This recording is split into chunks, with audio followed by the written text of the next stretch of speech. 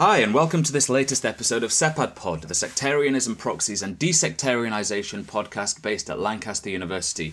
I'm Simon Mabon, and today I'm joined by Jacob Eriksson, Altair Lecturer in Post-War Recovery Studies at the University of York. Jacob's a good friend of mine. He's someone who appeared at Sepad Brismes panels.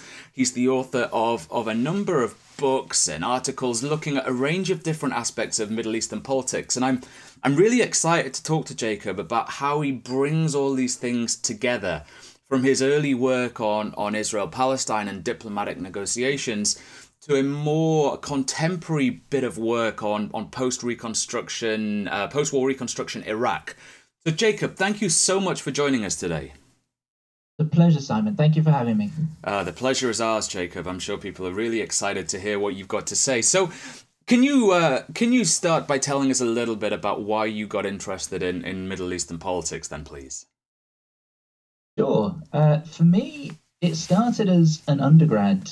So I did my undergrad in London at King's, and there was a lot going on back when I was an undergraduate. In that, during my undergrad degree in war studies, we obviously had the invasion of Iraq, and so the Middle East really became a prominent issue on the radar, and so I guess that's maybe where my kind of initial interest in the region began. But in terms of a kind of research entry, it was the Israeli-Palestinian conflict that really grabbed me. And of course, during that time as well, we obviously had the Second Intifada, that was going on. And so, as part of my war studies degree, did a lot of work on the Israel-Palestine conflict and Iraq. And it really began for me with my MA dissertation, in terms of like my serious research activity, an MA dissertation on what I thought was the kind of lesser known element of diplomacy in the Israeli-Palestinian conflict, which was a track two initiative that was put together by the Swedish government. Everyone knows all about Norwegian diplomatic involvement in the Israeli-Palestinian conflict, and I came across a couple of different initiatives that the Swedes had put together, and did MA work on that, and that then turned into a PhD thesis that kind of charted the history of Swedish engagement in the Israeli-Palestinian conflict, which has been, very, very long-standing from the kind of post World War II years onwards, and charted this story, I guess, how Sweden had engaged, how Sweden kind of became a mediator, and looked at a set of negotiations that had been kind of launched initially in 1988 to bring the US and the PLO together, and then a few later instances of Swedish engagement in the kind of Oslo process. All to try and tell a story that I thought was underrepresented in the kind of historical record on the peace process. Sure. And that's not just from the perspective of a Swede who was jealous that the Norwegians really made the big breakthrough. I thought that this is actually a really interesting diplomatic story to tell. Sure. So that later became your first book, Small State Mediation in International Conflicts, Diplomacy and Negotiation in Israel-Palestine, which was published by AB Tauris in 2015, right?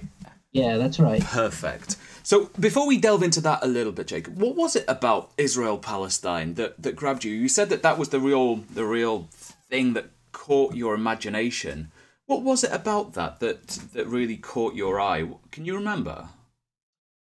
So, I mean, I had a long-standing interest in what I guess I can describe as Israel and the Jewish experience. I've always been a history geek, and I've always had a very keen interest in kind of 20th century history in particular, and I did a lot of work, both when I was at school and also at university, on different aspects of the Second World War. And one of the things that really fascinated me in that whole historical period was the Holocaust. And so I think the Holocaust was really my entry point, to try and understand this, this kind of monumental tragedy. And yeah, I guess from that study of the Holocaust, trying to understand that particular period in history, drove me and gravitated me towards looking at the contemporary situation of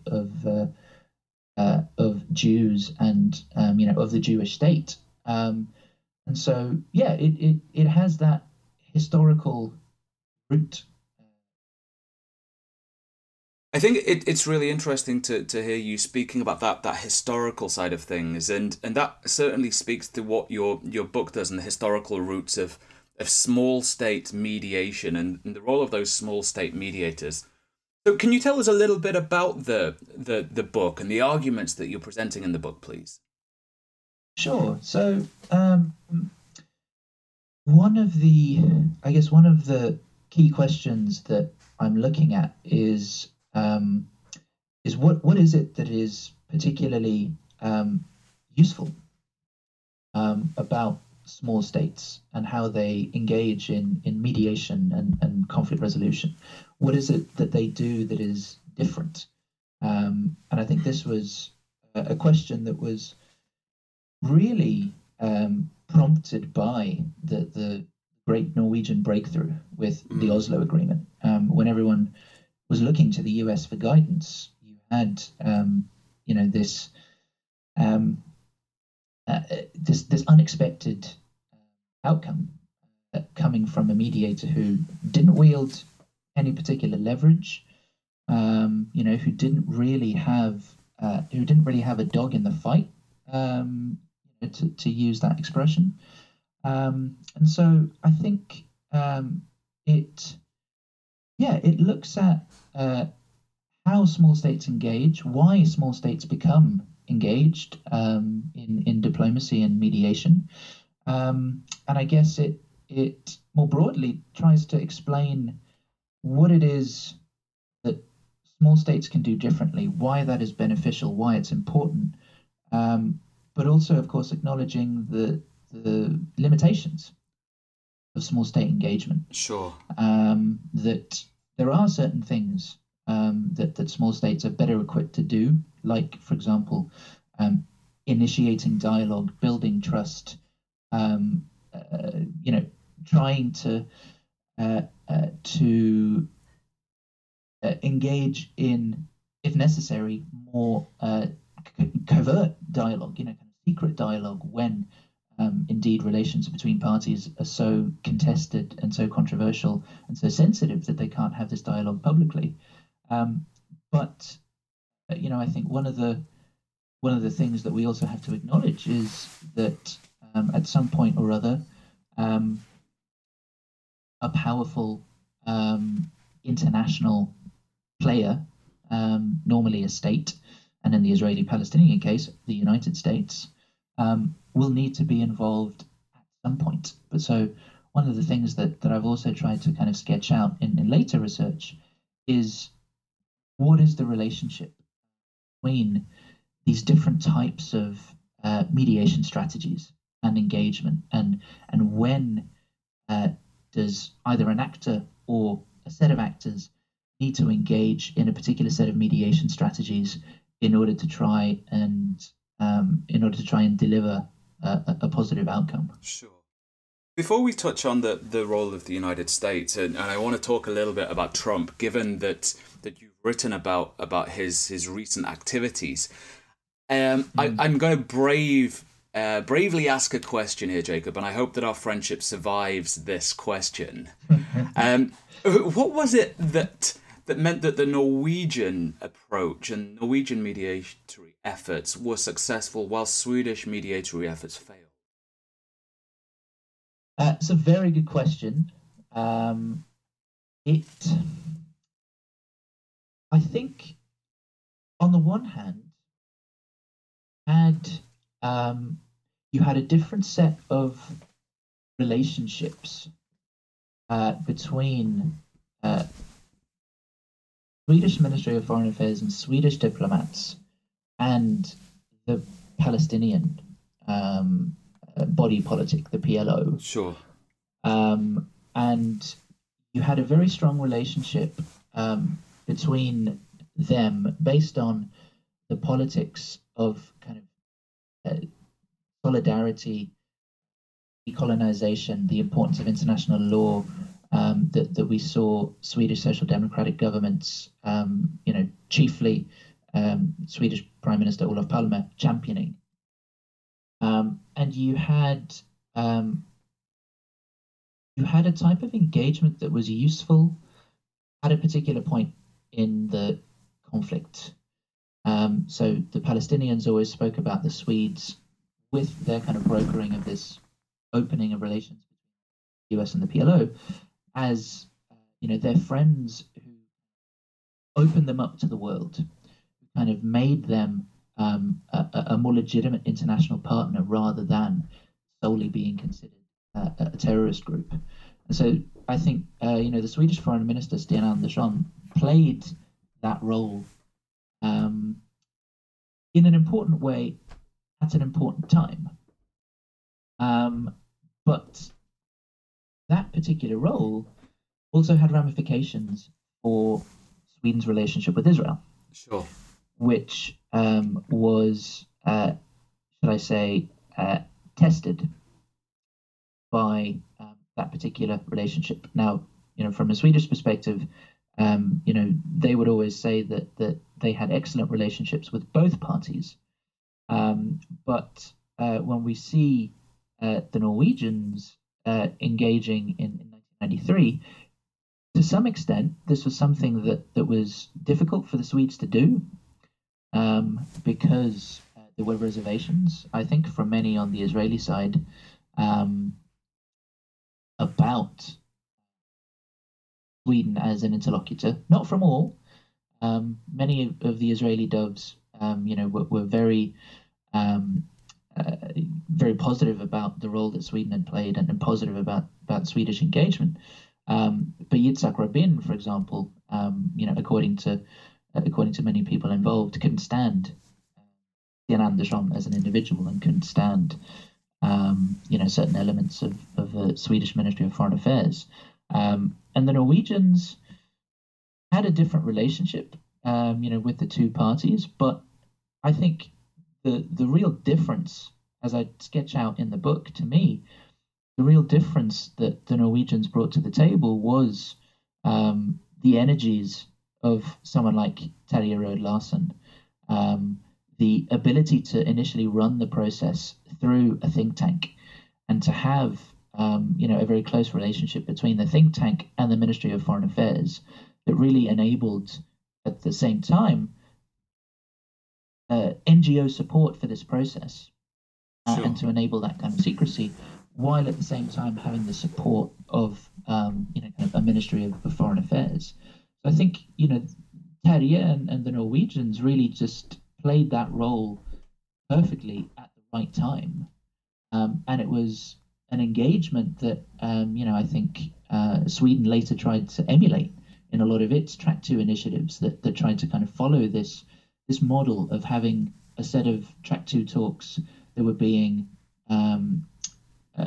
sponsored and managed by an NGO, but that was simultaneously receiving and getting input from the Ministry of Foreign Affairs.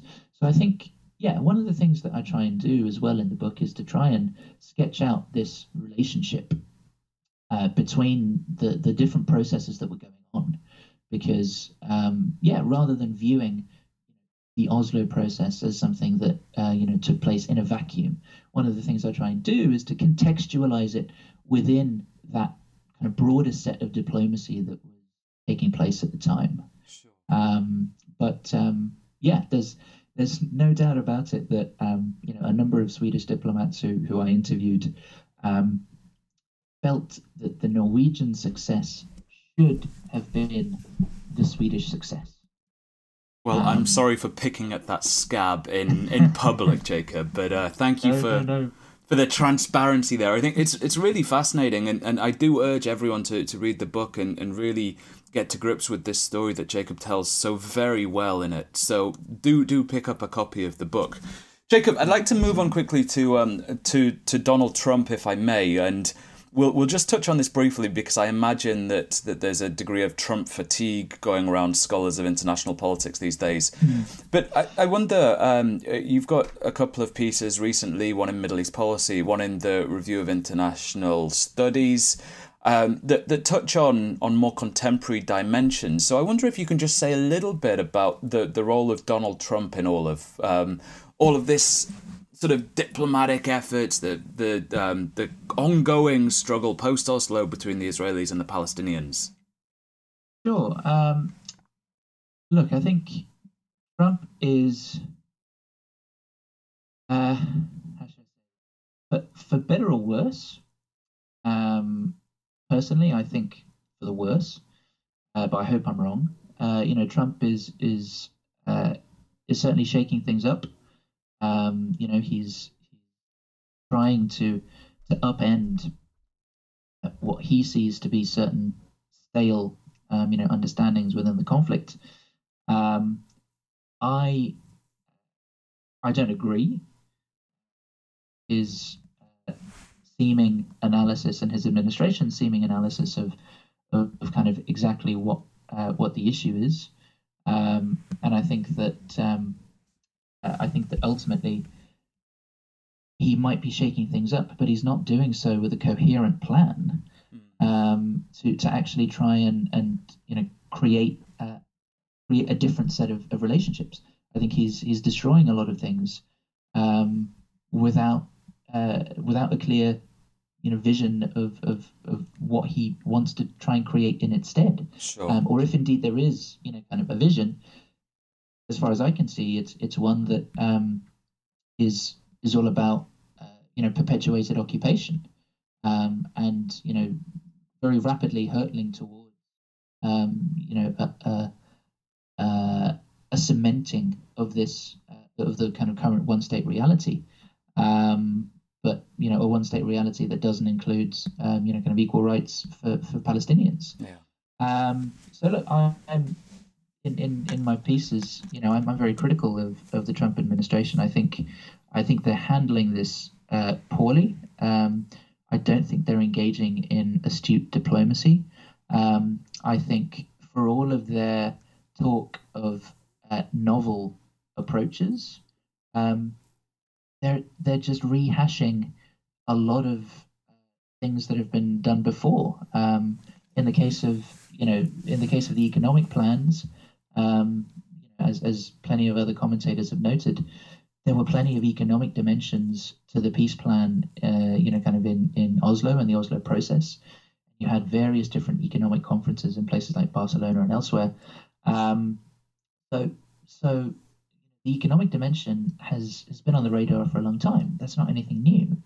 Similarly, with all of the talk, about autonomy rather than a Palestinian state, this just kind of harks back to the type of autonomy plans that you saw being bandied about in the kind of 70s and 80s in the context of the Camp David process between the Egyptians and the Israelis, which incidentally, Stefan Ziska's new book Preventing Palestine does a really, really good job of explaining. And so I personally am not at all convinced by this idea that there is necessarily anything novel in Trump's approach. And like I say, I hope I'm wrong, but I don't see the administration engaging in the type of diplomacy that is actually going to yield any type of positive outcome. Sure. Because it's completely one-sided engagement. Yeah. Well, I'll be sure to share links to your articles alongside the podcast so people can read about your thoughts on this and broader Israeli-Palestinian questions in more detail than we have time for. That's Jacob. Great. Very grateful. Thank you. Oh, my pleasure. I want to do a very swift change of pace and change of topic. And I want to move to Iraq. Yes. And I'd like to do that by starting with a question about why the shift in research trajectory to looking at Iraq? Yeah, it's not necessarily an obvious change. I appreciate. But I think one of the things that, as I mentioned, in terms of my own, personal background and engagement in the region, Iraq was another key entry point. It wasn't necessarily my initial research focus, sure, but I've been following Iraq very keenly.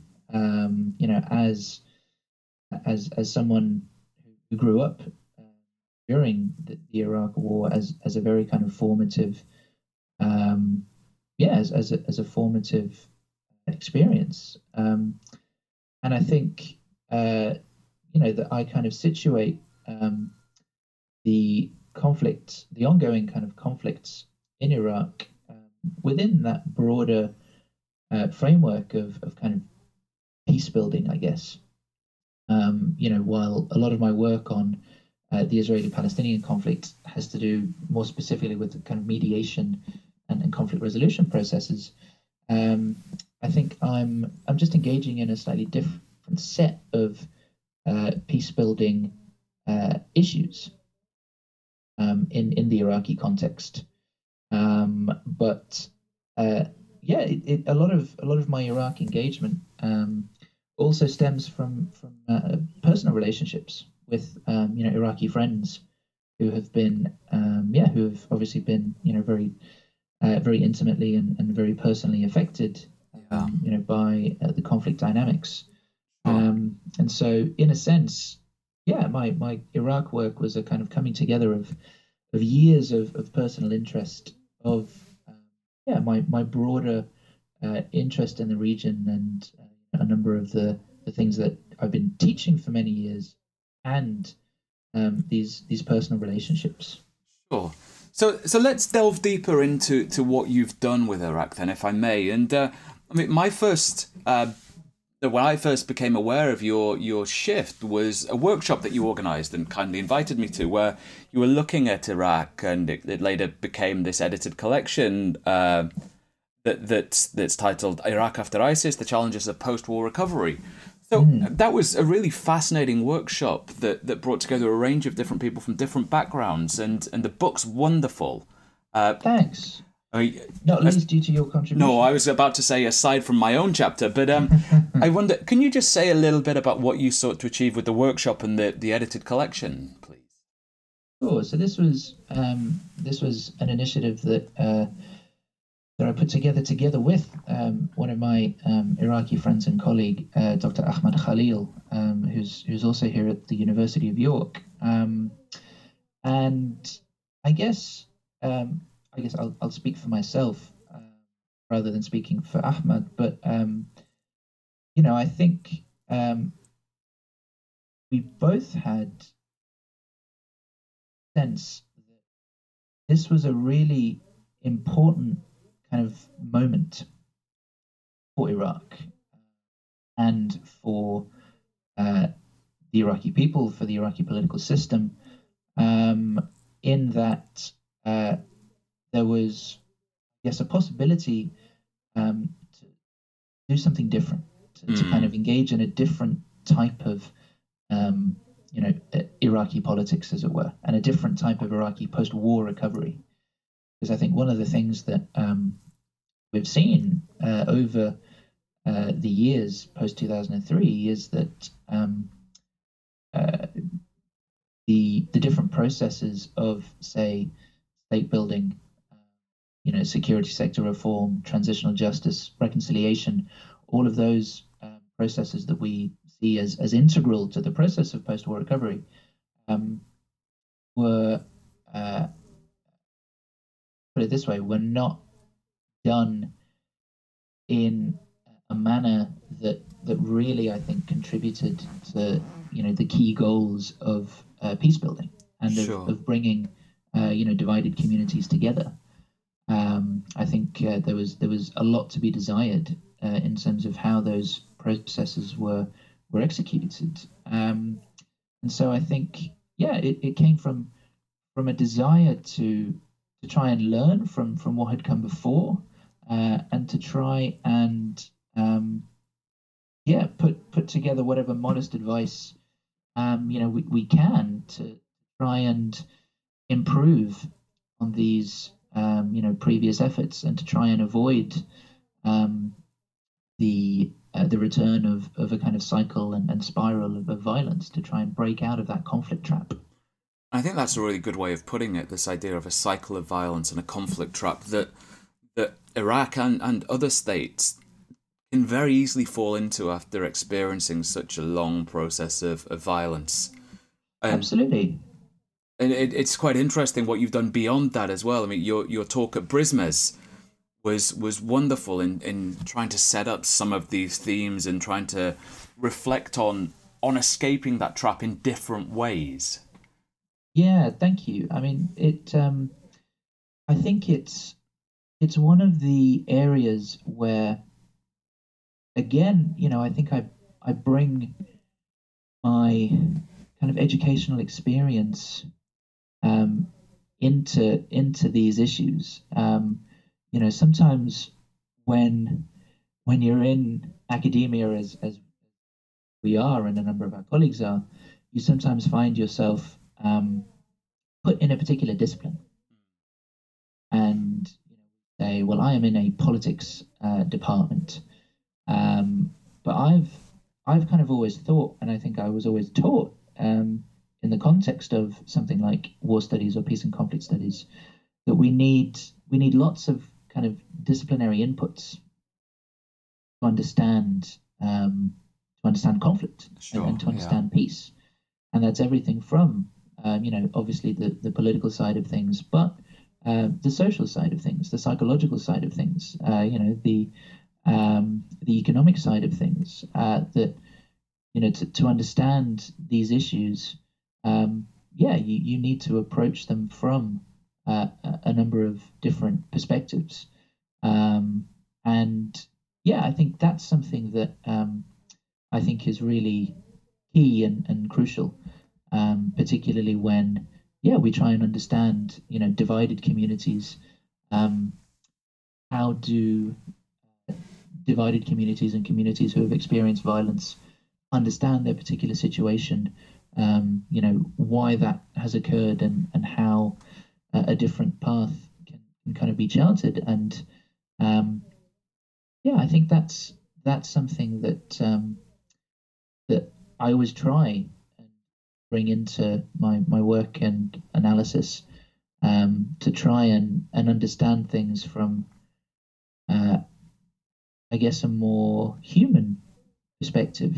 And that's certainly commendable, and I applaud you for doing that. Not only the human perspective, as many scholars of international politics and political scientists are, I think, guilty of ignoring the human, ignoring agency. So it's certainly commendable to do that, but also recognize the complexities of conflict that transcend these disciplinary boundaries. I think it's incredibly important that we recognize that, trying to move beyond these conflict traps, as you so nicely put it.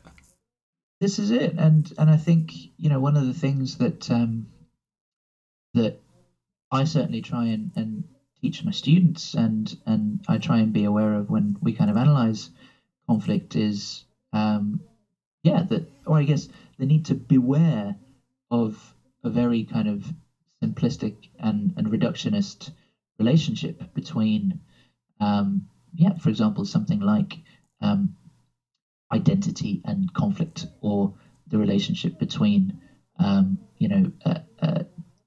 particular governance system and conflict. I think it is yeah, it's all about acknowledging that complexity, and I guess the challenge is acknowledging that complexity and at the same time trying to come up with something useful Yeah. to suggest in terms of how these issues can either be approached more broadly or how different approaches might be able to address particular ongoing challenges. Sure. I guess we always have that difficulty of, on the one hand, really getting into the weeds and the details of a particular case and a particular context, and at the same time trying to zoom out and say what broader kind of theoretical things can we take away from this. Jacob, we've taken up a lot of your time, but I have one question left, if I may. Of course. And it relates directly to what you've just said about lessons that you can take away from things. And I wonder, you've got these two fascinating yet seemingly distinct trajectories of research. I wonder, what lessons have you taken from your work on Israel-Palestine that are applicable to the Iraq case, and perhaps vice versa? That is a very difficult Sorry. question. No. It's an excellent question. I think in both cases, we need to listen to we need to listen to the people involved in the conflict. We need to listen to the communities that are involved. I think that is the fundamental starting point of any type of peace building or conflict resolution process. And as I kind of alluded to, I think it's unfortunate that certain actors who engage in, or at least seem to be engaging in, some type of conflict management or conflict resolution process don't do that. Trump administration and the Palestinians, for example. I think, so I think listening is a key element. Trying to understand the concerns and the grievances that communities and individuals have, and I guess this is also something that I feel very keenly as an outsider, as I'm often reminded by people that I'm a Swede. I am from a different kind of cultural and kind of political context and background. I've always been very keenly aware that I'm trying to understand different communities, and I do often get the suggestion, particularly when I'm in Israel, that you don't understand because kind of you haven't come from this particular neighborhood. But I guess I remain optimistic that there is something that an external, perhaps slightly more detached analytical perspective can add, and I hope that that's something that myself and other colleagues in the West, looking at conflict in the Middle East, can be able to do, but to do so with the with the humility and the kind of cognizance, much as we might have certain ideas and we might be able to provide certain bits of advice and assistance. It's the communities that need to do it. No one can do it for them. And I think in both of these cases, Israel, Palestine, and Iraq, for the international community, I think the challenge, and I say international community, not just the kind of diplomatic community, but I think also us as academics, how we can best support our local friends and colleagues and partners, to try and achieve kind of more peaceful outcomes, and to try and build something positive. So I think we are part of that process, but at the same time, we can't drive that process externally, because there are more than enough examples of that type of externally driven process, that just don't work. Certainly. Well, Jacob, on that sage note, I think we've taken up so much of your time. We should wrap this up, but thank you so much. It's been an absolute pleasure and really fascinating to speak to you about all of these things. So thank you for joining us. It's been wonderful. Pleasure is all mine. Thanks again for having me. Pleasure, Jacob. Good luck with the project. Thank you very much. Until next time. Thanks for listening.